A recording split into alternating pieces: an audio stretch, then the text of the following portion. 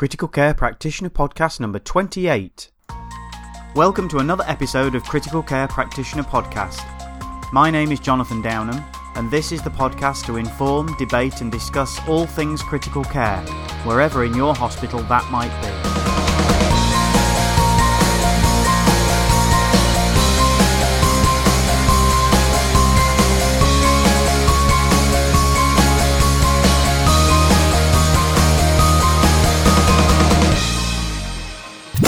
Get ready.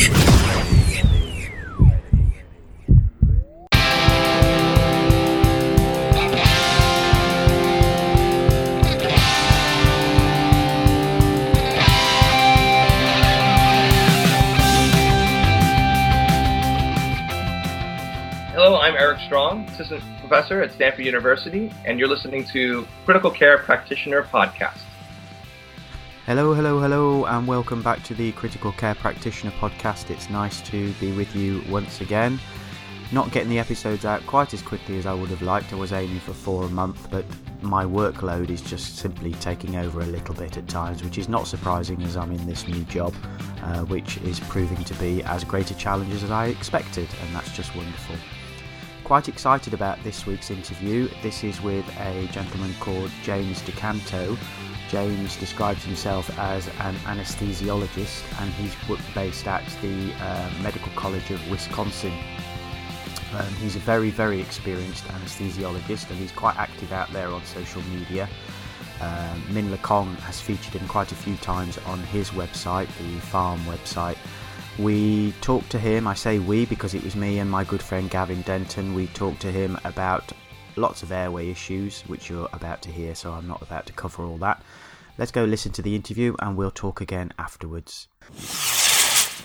James, thank you very much for agreeing to chat to Gavin and myself. I think probably the best thing to do is if we introduce ourselves to you, and then you can introduce yourselves to us, and then we can pick your brains of the various questions that we've got. Gavin's probably going to shriek in horror now, but he really is the man that I want to lead this conversation, because he's currently in a role where he's getting a bit more airway experience than I am. We are both critical care practitioners over here, so we've both got intensive care and high dependency experience, and I've been in that role, or was in that role, up until last October for about 4 years. Gav's been doing it for, a couple of years now, Gav, is it? Yeah, coming up to that now, yeah. Yeah, so... I've just jumped in your grave, mate. Yeah, so I've moved on. I've gone to the emergency department now, and I'm climbing a very steep learning curve in the emergency department, and consequently not getting exposed to quite so many airways as I was. But Gav is tubing far more people than I am at the minute, so I think he's had to learn from the bottom up, really, when he started, and I think he's encountered numerous problems in that particular journey. So really that's why we wanted to speak to you about some of the issues and just pick your brains about some of those things. So just as I've already inferred, I am now working in the emergency department. I'm working as what we call an advanced clinical practitioner in the emergency department. So we work alongside the junior and middle grade doctors, helping progress the patient's pathway through. We're all educated to master's level and have various examination courses and clinical decision things and all kinds of malarkey. Gav, do you want to introduce yourself and just give us a little potted background, just so James knows who you are and why we're here? Okay, so I followed a similar pathway to Jonathan, really. My background's in nursing. 15 years now, spent most of that in intensive care. Spent around 5 years working on an intensive care outreach service, which basically is troubleshooting inpatients on wards outside of intensive care and trying to initiate proactive treatment with those, trying to get them intensive care early, or try to initiate basic care on the wards where the odd thing may have been missed and not optimised, to try and prevent them from coming into intensive care. And I've been waiting for Jonathan's job for many a year, and I've finally got into my dream role, working in intensive care, in a job that 15 years ago when I was training we were just talking about. And here I am. a portion of my role involves airway management. I'm involved in transferring of critically ill patients that are intubated to other hospitals or to CT scan. We're part of the resuscitation team, and we'll often take the lead with the airway within the resuscitation team. So most of my airway experience, really, to be honest, is during cardiac arrest. But we are involved in RSI under supervision from a registrar or consultant, which is probably about half of my intubations, but quite a few of them are in cardiac arrest now. That's where I'm coming from. I don't know, other than the fact that you're an anaesthetist, Jim, or anaesthesiologist, I don't know much about your background and where you've come from, so I'll be interested to know how you've arrived where you are today. Okay, sure. Shall I dive in here, Jonathan, or yeah, go for it. Is it James or Jim? Just to get that right. Oh, yeah, everybody calls me Jim, but thank you. You know, I feel like you guys respect me when you call me Jim. Thank you. Okay. We can call you sir. We can call you Dr. DuCanto. We'll show you as much or as little respect as you feel you deserve. Only if. All right. Thank you. All right. If you call me that kind of stuff, that means it's my problem. It's my fault. You're the guy in charge. It's your goddamn problem, buddy. That's when you talk to me like that. Okay. All right. Let me explain myself. Recently, I had a case. I'm an anesthesiologist. I guess in the British and the Australians, you guys call yourself an anaesthetist. That's great. No problem here in America. We sort of took over the English language in our own way. Privately. I always wanted to be a doctor, so I went through college in the pre-medical track. Went to medical school for 4 years.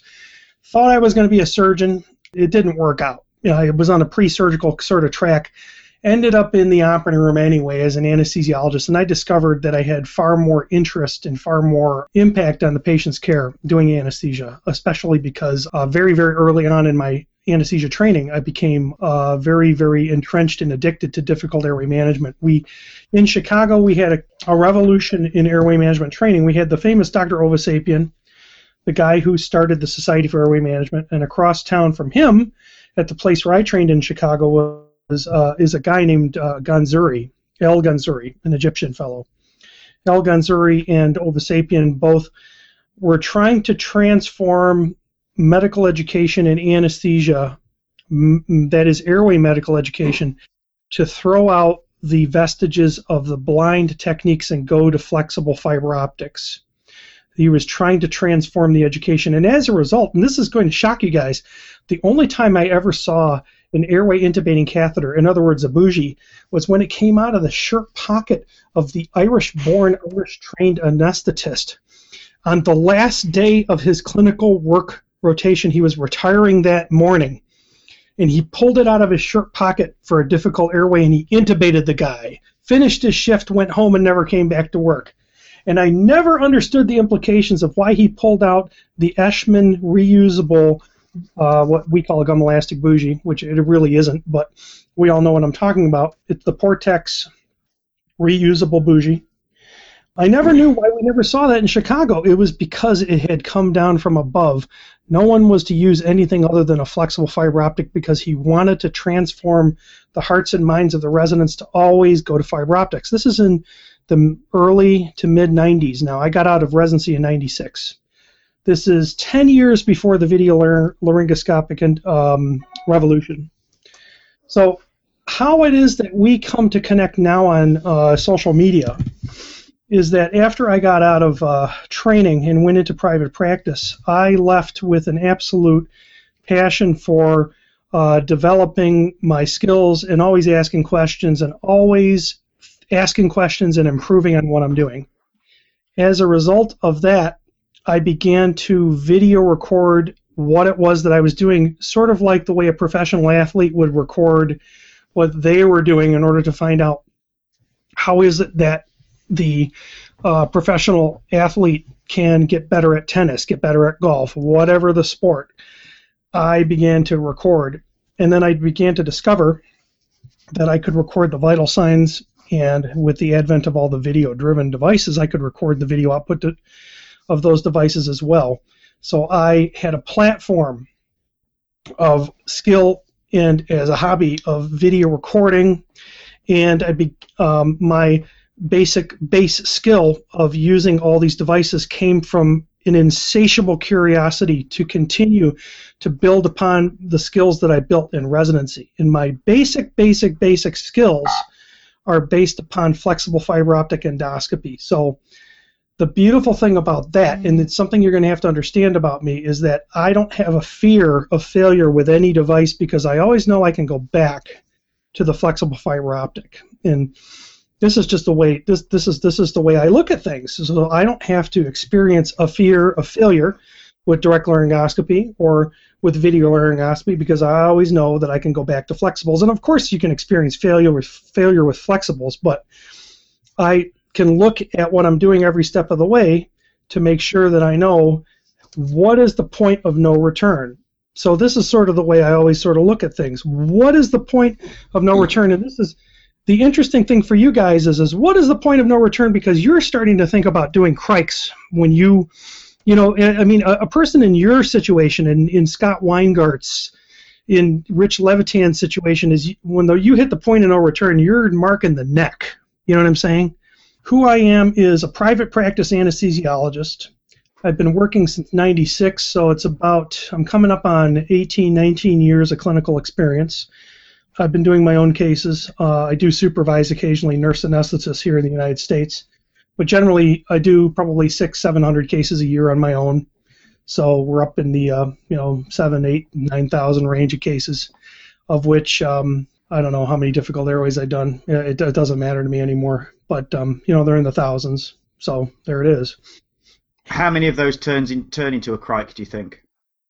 Well, I've only done one crike in my career so far, and it was as a senior resident, and it was without the proper equipment. So I haven't had to do a crike yet, although I had a case on Friday in which I laid the equipment out to do the crike, although it didn't turn into that. One of the major innovations that's come along that has made that not happen for me is that we've had an innovation in the LMA here locally. It came out of St. Louis, Missouri, and that's the AirQ. Because I'm such a big fan of flexible fiber optics, the AirQ is the absolute amazing rescue ventilation and flexible fiber optic conduit for intubation. That's one of the reasons why I haven't had to come to blows with anybody. In other words, do a cricothyrotomy. That I haven't had to do that. But of all the people in my department who's probably ready to do it, I'm probably the guy. Do you think that initial cricothyrotomy some years back, do you think that would have happened today? That's a good question. Was it inevitable? If it's the same patient, likely I probably would have had to have done that back then. That was a very unusual case, and in retrospect, there may have been a way that I could have intubated that patient, but that was a very, very unusual case in which I was unable to open the mouth of the patient. I think the surgical airway was the right way to go with that patient, and it was a thin patient, and I was able to get into the trachea without difficulty, just using the materials from a central line kit. Just a number 11 blade and a hemostat were enough to access the airway in that case, and that was a gift. That was a gimme. That was a very easy cricothyrotomy to do. Just to say, James, the impression I get from what you're talking about over there, maybe it's just in your particular practice, but the use of the fiber optic laryngoscopy seems much more commonplace from what you're saying than it does on this side of the water. Would you say it's routine practice, fiber optic, or is it laryngoscopy first, fiber optic second? Well, let me explain myself. When I was in training in Chicago, the Chicago residency program was lopsided to emphasize flexible fiber optics, and as a result, the residents were encouraged to use them more so than probably that's being used in other programs across the United States and probably also in Europe as well as the United Kingdom. In private practice, the fiber optics only come out when a predicted difficult airway or a difficulty with direct laryngoscopy is encountered. Now that we have, of course, video laryngoscopy, the entire emphasis shifted. And the difficulty now with I don't know, are you both in the university setting or in a private setting, or does it matter, or how does that work in your systems? We're both very much. What happens is that we're just both working in a teaching hospital, so we are linked to several universities through the teaching hospital. So we do get medical students coming through. Our master's degrees, we go through one of those linked universities, doing the modules with that university in order to achieve that. So yes, we're very involved with the medical schools on that side. Oh, I see. Okay. Just to go back, James, a little bit as well, you mentioned that the fibre optic scope comes out when somebody is predicted to have a difficult airway.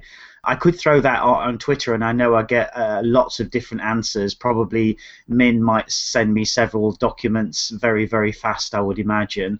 How good are the difficult airway predicting models that we use anyway? I've seen recently on Twitter that people are saying that it's actually quite difficult to predict a difficult airway.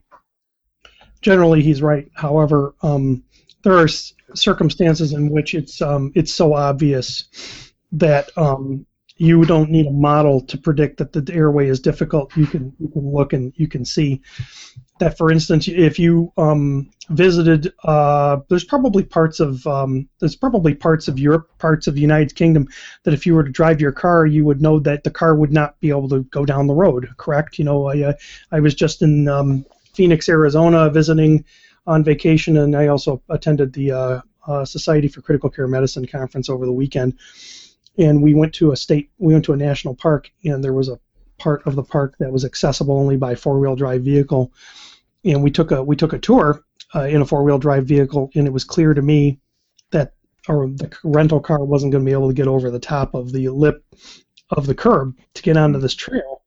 So if you could see that your car couldn't get onto the trail, then you know it's a difficult trail and that you need a four-wheel drive vehicle. I think predicting difficult airways is the same way that you could see that the normal thing just isn't going to work. So if we're going to use these models that measure this and measure that and measure this, I understand that we could say, hey, you know, these models, maybe they're not so useful. But if it's completely clear that person can't open their mouth, it's completely clear that they've got a hypoplastic mandible, it's completely clear that they have a fused cervical spine, it's completely clear that they make noises like a bulldog when they breathe. This is a difficult airway.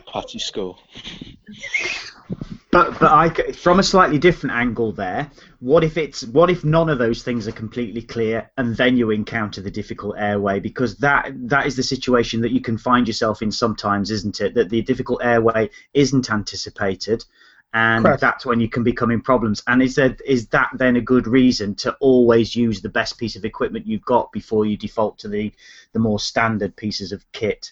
Let me understand your question one more time. You say that difficult airway predicting tools are useful for somebody with a difficult airway. Yeah, basically.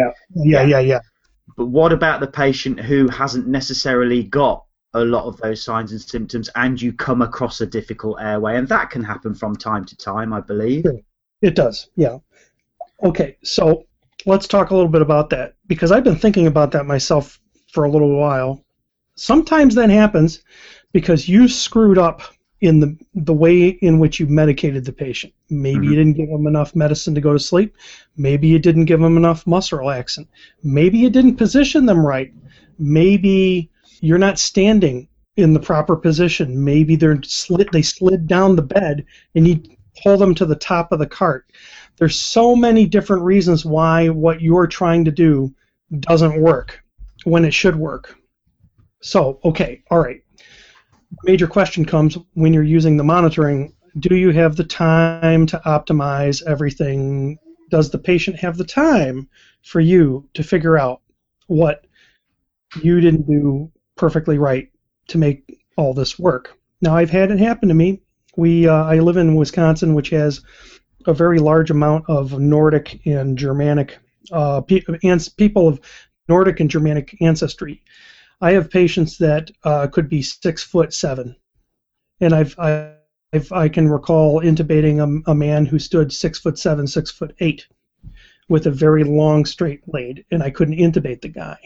And I marveled at the fact that the distance from his teeth to his larynx were so far that I didn't know that could happen. And as a result, I couldn't see with direct laryngoscopy. This is pre-video laryngoscopy. I had to use a flexible fiber optic scope to do it.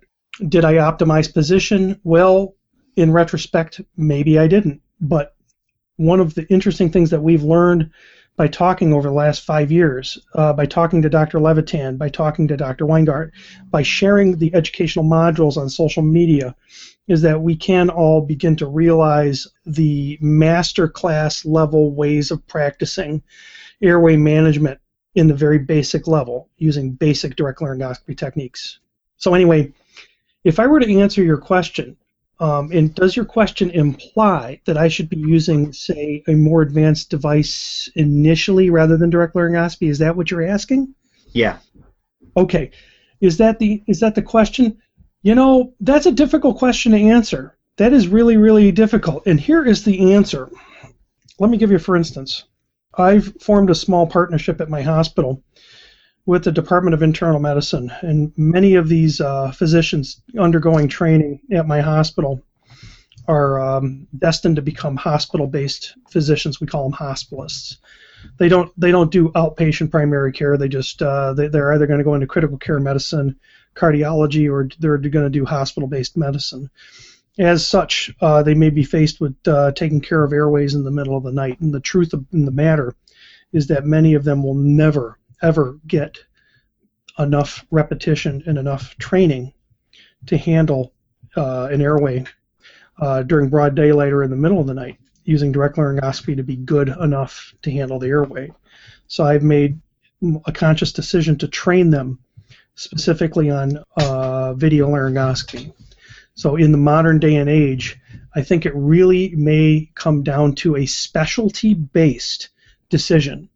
If it's going to be a specialty in which the repetition is not expected to be daily, if it's twice a week, I realize in emergency medicine they may not get an airway on a daily basis, maybe even not once a week. But if it's very, very infrequent that they're getting the airways, if it's coming along twice a month, that's too infrequent for me. I think that we need to realize that we need to simply make the shift, and we need to go to video laryngoscopy. We need to put these people in the best position possible to be successful on the first try, because they're not necessarily the practitioner with the best skill set. So we need to give them an opportunity to be successful on the first chance, because on the second chance, they're not necessarily, they might get it on the second chance, but they're probably going to have a lot more fear. And as a result, they're not necessarily their skills. People's skills usually don't improve under stress. They get worse. I mean, let's be honest. People usually don't improve under pressure. They get worse. So what if we create a paradigm where they don't have to, by the time we hand them the technologically appropriate device for the problem, they're not shaking and shivering and suffering and worrying. You know what I'm saying? I remember a couple of years back, I think, I'm not sure if it's the correct guy, but it was Ron Walls talking to Scott Weingart about on his intensive care unit, it's become, well, his policy mandatory that everybody uses video laryngoscopy, and direct DL had kind of gone out the window and suggested that maybe that should be the gold standard, and people are intubating not using the gold standard if they weren't using video laryngoscopy. Would you agree with that outside the context of anesthesia? I think so. I do. I think I think I would agree with that. I think that's the direction it's going. I also think that practicing in anywhere outside of practicing outside of an operating room, I think the airway is much harder. I really do. I think critical care areas can be tremendously difficult. Let's face it, those beds are not constructed, and the environment's not constructed for you to perform procedures in those environments. Yeah. The monitors can be mounted on the walls in such a way that you essentially have to be careful not to bang your head on them as you try to maneuver around them to go to the head of the bed. If you're doing a central line, your potential for creating a central line infection is higher, I think. I mean, there's a lot of badness that can happen doing procedures when it comes to taking care of them in ICUs. If the bed's too wide, the patient slides over to the gutter, and if people don't know that they have to literally hold the patient so that they don't slide over and their head doesn't turn, and there's all sorts of chaos in an operating room. The operating table is made to contain the patient, and the environment is made to contain and do things. You're not in an environment that's intended to do things to people.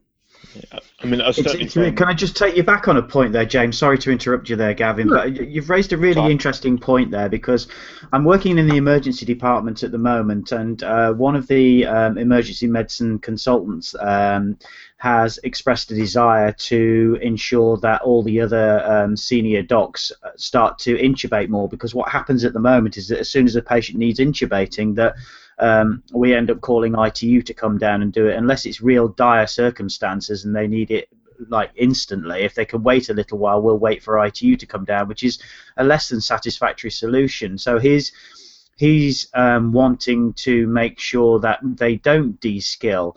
And I think it's a really interesting concept, and I'm not quite sure why it's never occurred to me before, that those with the least skill should surely be provided with the best equipment to make sure that the process can work more smoothly for them. I've only ever seen a video laryngoscope being handed to very senior doctors to go and practice on an awake intubation on somebody. I've never seen them used in a routine way, and it strikes me that, yes, probably your fibre optic scope is quite expensive, but if we want more people to be able to intubate who get less exposure to the process, then giving them the best equipment rather than the worst equipment surely is the best way to go.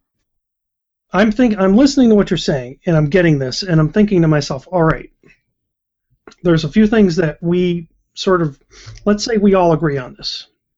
Let's say we use the analogy that if we're going to go hunt, it'd be better to hunt with it. If we're going to hunt birds, it'd be better to hunt with a shotgun, right? I mean, okay, easier to hit the bird rather than with a .22. I guess that's one way to looking at it. So it's the right tool. One of the things I want to make a suggestion to you in your department. I had an interesting conversation with a respiratory therapist at we have a regional meeting for the Wisconsin Emergency Medical Service Systems here in Wisconsin. It's here this weekend, and I had a talk with one of the ventilator representatives, and I was talking to this guy, and I was saying to him, look, the problems that occur in critical care management with airway management is the gap in which you're rescue ventilating, and then the intubation attempt begins. And the intubation attempt takes long enough that the patient begins to desaturate. Okay, so what is the crack that the patient falls into? They fall into a crack where they get hypoventilated, hypoxemic, hypercarbic, and then there's a big problem. So you guys are all following me, right? You guys are all on board with this. Okay, yeah. All right. What if I made an interesting suggestion to you that as a short-term, long-term project within your institutions, that your goal would be to give your senior colleagues the opportunity to use these devices in essentially a low-stress, no-stress environment, being adequately positioned and oxygenated and medicated patients, so that they are familiar with the devices, so they can use them, and there's no fear of failure when they have to handle a difficult case. That's number one. But number two, do you have mechanical ventilators in the emergency rooms, or do you have to bring them upstairs? Is it all bag valve in your department? We can bag valve. We can put them on the basic ventilators, but ultimately, if they're going to be ventilated for any prolonged period of time, they'll go upstairs. Yeah. Okay, so what kind of basic ventilator do you have? Let me ask you this: what kind of basic ventilator? The basic transport ventilators, essentially. Fincantieri is quite different in this. Emergency department's quite different in this country in that we usually, even with very, very sick patients, they're only usually there for a few hours before we move them to the intensive care unit. So once a patient's intubated, they usually want the patient out in the intensive care unit within an hour or so, as quickly as possible. So it's usually transport ventilators we're using most of the time. Right. Okay. So what model, for instance, what model ventilator? New pack, Ventipack. Very, very basic. The kind of thing you basically carry in an ambulance. Okay. All right. One of the reasons I'm bringing this up, and one of the things I'd like to emphasize, is that a machine can always do it better than a human, and I'm talking about ventilation. And what I'd like to suggest is that if we can talk about how to use the basic ventilation equipment we have set to the mode of a resuscitator, we can teach proper mask ventilation with 2 hands, with proper jaw thrust, proper use of oral airways.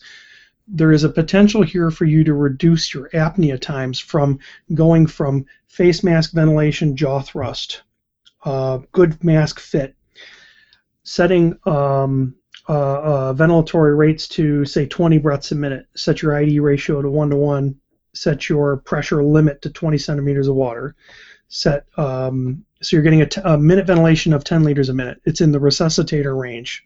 It's not a normal minute ventilation. It's a resuscitator minute ventilation range. When you set your PEEP, say, to 6 or 7, 5 or 6 or 7, it reduces your need for an oral airway. What you can do with a system like this is you can induce anesthesia. You can begin to bring your hands up under, you jaw thrust, you get a good seal, you see CO2. It's important to use CO2 monitoring, of course. And you ventilate, you ventilate, you ventilate, you ventilate, you wait until the muscle relaxants work. You check the vital signs and make sure that the patient's not coming hemodynamically apart with induction or with ventilation. If they get hypotensive, you give a push dose pressor to treat it. You hemodynamically keep them completely together as you're anesthetizing them. And there's a payoff here. There's no danger of a peri-arrest condition from hemodynamics or hypoxemia or hypercarbia. And there's a payoff that if you have them adequately anesthetized enough before you go into the airway, dollars to donuts, they're not going to vomit. I believe that a lot of the problems with vomiting is that we're trying to instrument airways without adequately anesthetizing these people because we're trying to rob Peter to pay Paul, is the expression. We're trying to skimp on the induction meds to not uncouple the hemodynamics. Why don't we give what we need to give, monitor the hemodynamics, treat the hemodynamics, and just make sure that everything comes together? Anyway. So are you kind of suggesting that 1 minute of apnea while you're waiting for your muscle relaxant and your bolus anesthetic to work, that's the window where everything can go wrong in that time from the paralytic's gone in, the 1 minute wait, and then the blade in the mouth, that you think is one of the danger windows in the RSI? Okay. Now we're coming into an interesting thing. Now we're talking about something where you guys are given these drugs and you're waiting, and you're waiting, and you're waiting, and you're waiting, and you're not ventilating. This is an interesting thing, and I think it's good. It's a big argument, and we're not going to change anything with this discussion, because I'm going to tell you something right now that may shock you. I don't hold ventilation on anybody. Nobody gets. I don't care if I'm giving you sucks. I'm giving you rocuronium. I give you the drugs, and I continue to ventilate you until I intubate you. I don't hold ventilation. I've certainly seen a couple of your videos using the oxylator, and that's essentially the not necessarily the equipment, but the technique that you're looking at. Ventilation throughout. I had been taught that. I had been taught that idea. I don't subscribe to that. I will continue to ventilate these people. The only way, if you wanted to do what you're doing, the only way to do it safely, essentially, would be to BiPAP style ventilate them before you gave those induction drugs, because you would need to BiPAP them all the way up to the point of the administration of the induction and the paralytic. And if you want to hold ventilation then, okay, well, you could do that. But the only way to do it safely is if you BiPAP them. You'd need to PEEP them. You'd need to severely assist their ventilation prior to all that stuff. And that, that's what you would need to do. I don't know if anybody's going to do that. If you Does apneic oxygenation change that problem? Gosh, I don't know if it does or not. I don't know. I know there are those who believe it does. I know there are those who believe it do. But I would only change it if the airway was open during the apnea period. If the airway is essentially, if you put the nasal cannula on at 15 or 30 liters a minute, but it's an obstructed airway, the oxygen is not going to go around the base of the tongue and into the trachea, right? It's not going anywhere. If it's an obstructed airway, it's an obstructed airway. Okay. Just to clarify one or two things there as well, because I had a conversation with Min Lekong about this probably about a year ago. Talked about this concern about you ventilate constantly because there's often a concern that you're going to make the patient vomit if you don't hold the ventilation, which is what I was taught. What are your thoughts on cricoid pressure these days? Is that something you do or don't do? Generally, no. Generally, I don't use it. No, I do not.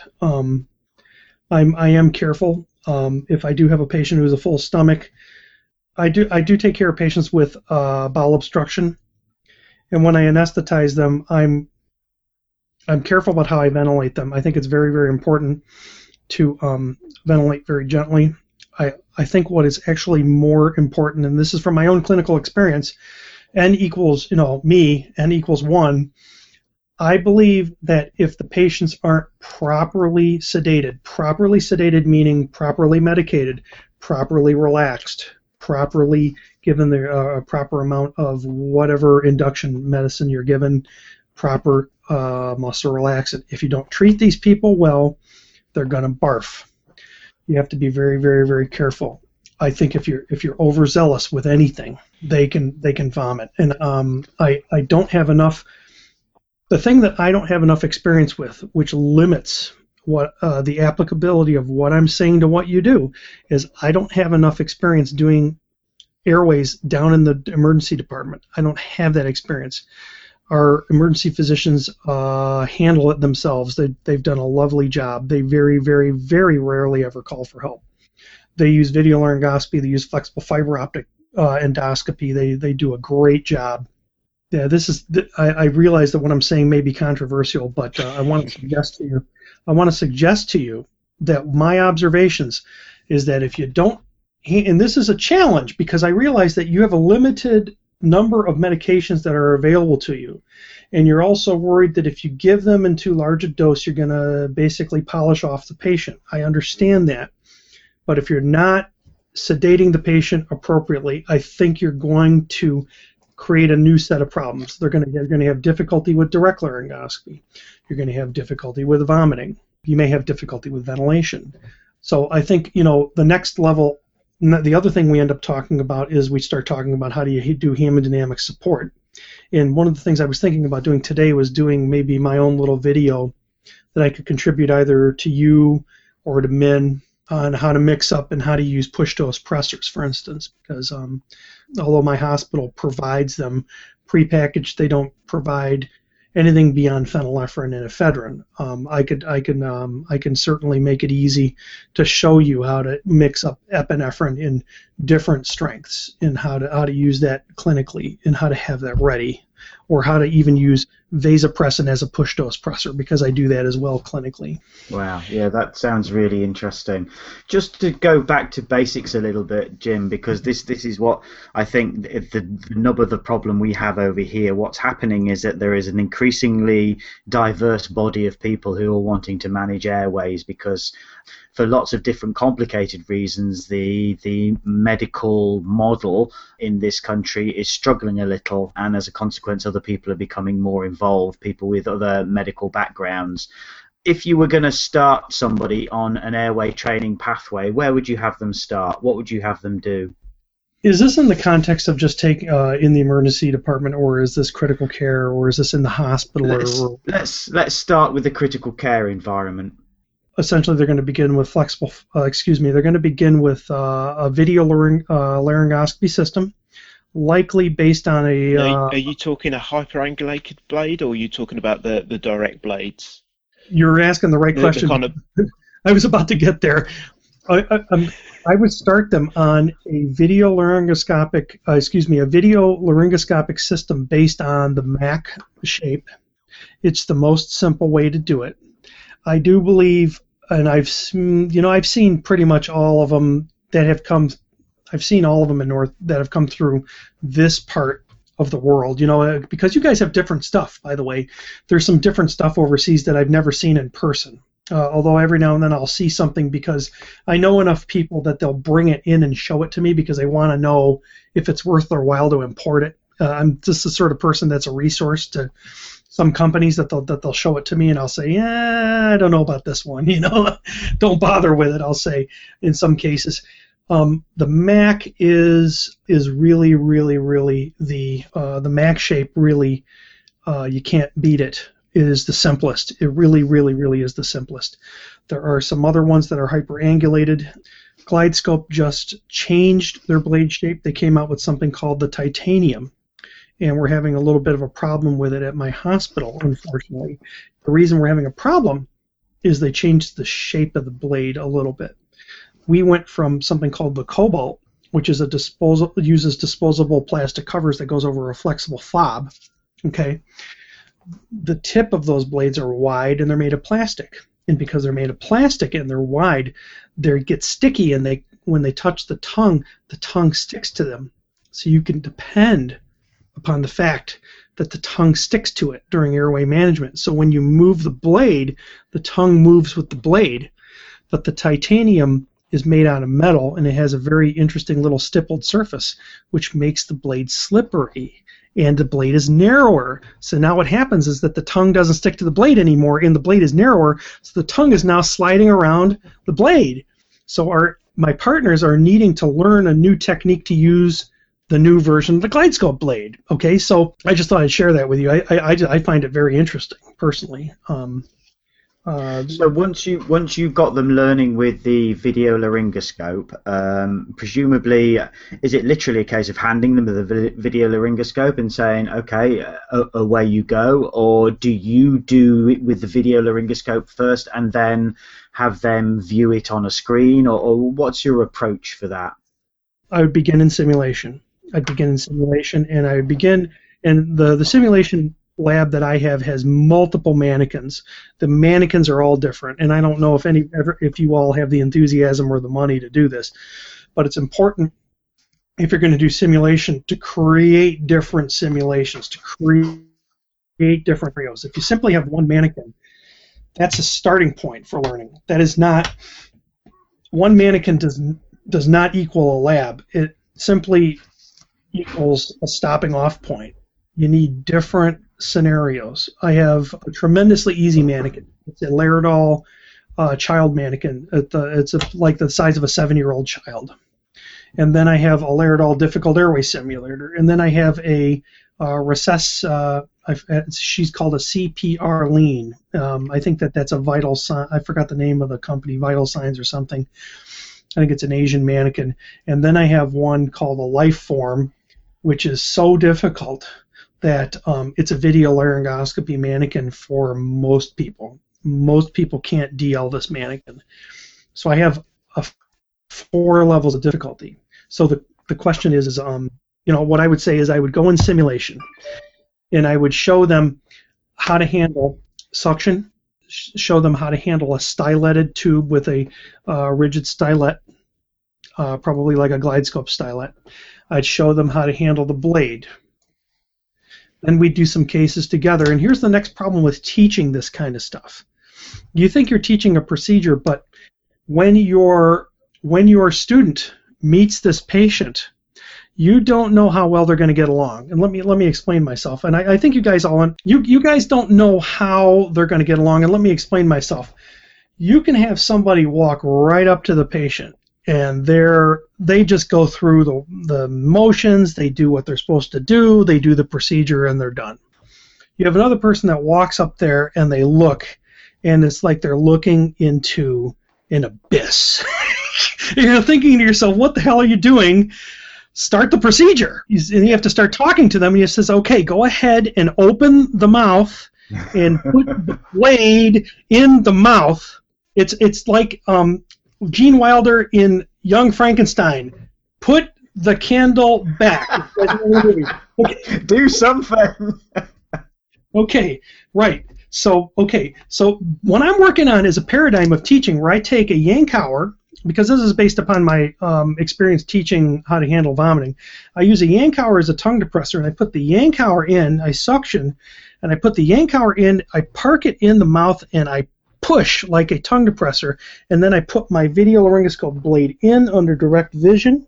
I use the Yankauer to help me as a tongue depressor, get the blade in, suction a little bit deeper, then if there's vomit in there, I leave it in, let go of it, grab the tube, put the tube in. Okay?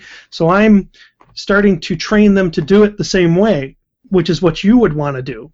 So how would I do it? Of course you'd want to start them in simulation. You don't want them to walk up not having either never have done this or never having done this in simulation, but also what you have to do is you have to build trust between the student and you.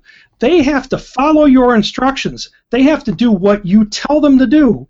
If you can't trust them and they can't trust you, it's not going to work.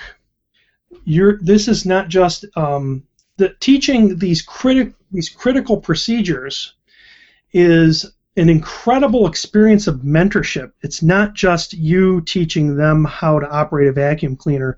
This is an incredible transformative thing for these young men and women who are learning this stuff.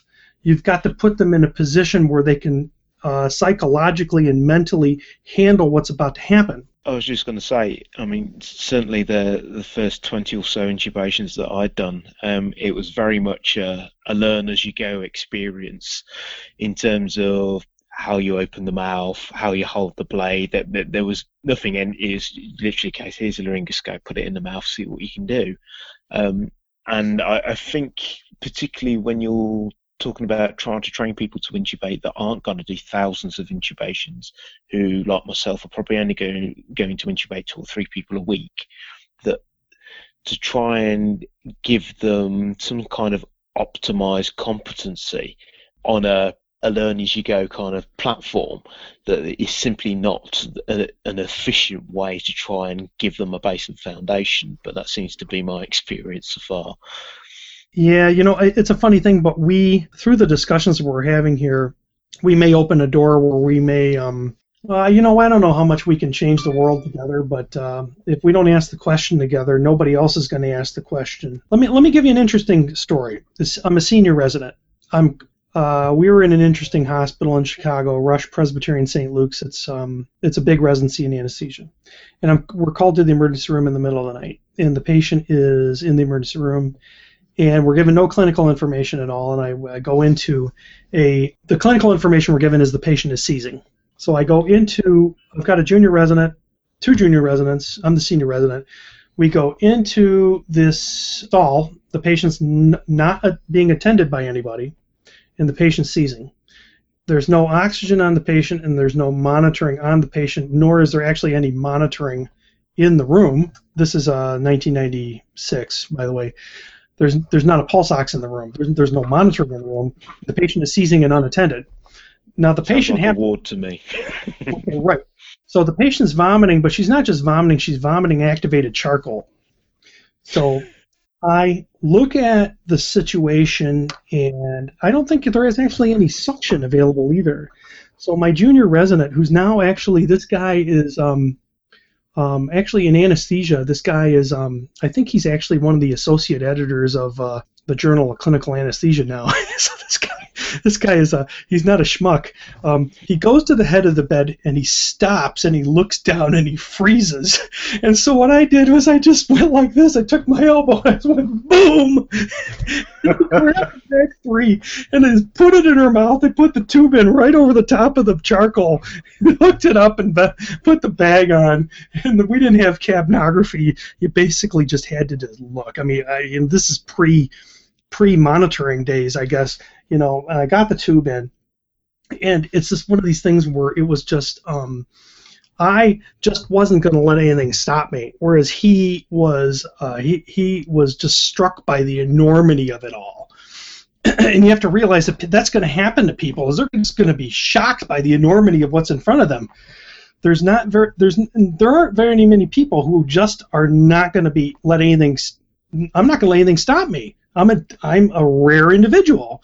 It doesn't make any difference to me what's going on. I'm going to be successful. That's it. That's all I can tell you. James, you're clearly very passionate about the airway, and it's fabulous to be able to talk to you. Unfortunately, I'm running out of time, I'm afraid. So I don't want to stop you because I could talk to you for at least another hour, I'm sure.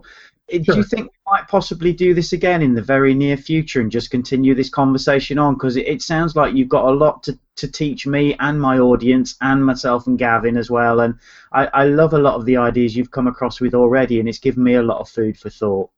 Yes, absolutely. Would you please send me an email that I haven't really been looking at your blog. You have a blog, don't you? I do, yeah. Send me an email to your blog because I haven't had a chance to really look it over, and I would like to contribute to you if you have questions or you need content. I'll contribute to it in a meaningful fashion because one of the things that has been that I have liked that's been meaningful to me is I started contributing to Scott Weingardt's blog, and then Min Wei Kong came out with his blog, and then he and I have been like pen pals across the water, where we've really formed a friendship overseas together, where I said, well, hell, if this guy is interested in this stuff and I absolutely positively can't stop thinking about it, well, then now I got somebody to talk to. Smack US, Chicago, June 23rd to 26th, 2015. Nixon, Flower, Weingardt, May, Rohi, Malimat, Levitan, Reed, Carly, Rogers. Got the date? June 23rd to 26th, 2015. Smack US, Chicago. Book it now. Wow.